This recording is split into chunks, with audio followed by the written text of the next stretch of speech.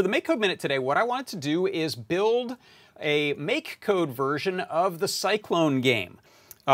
We have a target, which is going to be that white LED right there, and then we have the dot that's going around, that blue one, and what I want to do is stop my blue dot right when it hits the target.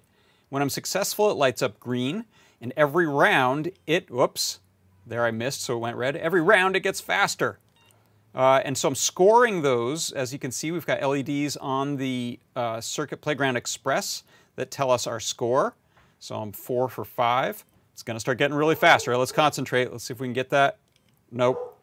But let's take a look at how this is set up inside of MakeCode. On start, I'm calling this reset function. And then we create that target object that we're going to hit by using this little pick random math block. So that'll pick a random number that is essentially one of the possible rings inside of that 24 pixel ring. So the number is essentially 0 to 23. And then I've set up a set of possible speed. These are the pauses between pixel updates, NeoPixel updates. So this is it getting faster with each cycle through. We just pick the next speed there.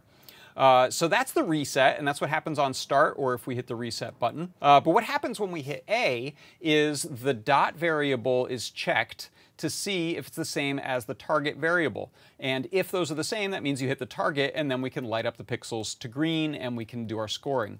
If those two variables are different, that means you missed, or I missed. And then we paint up all of the pixels to red and set the scoring pixel to red. And each time we finish, we then move up a level and therefore grab a new speed. And so that is a way that you can create your own Cyclone game using MakeCode on Circuit Playground Express with an external NeoPixel ring plugged in. And that is your MakeCode Minute.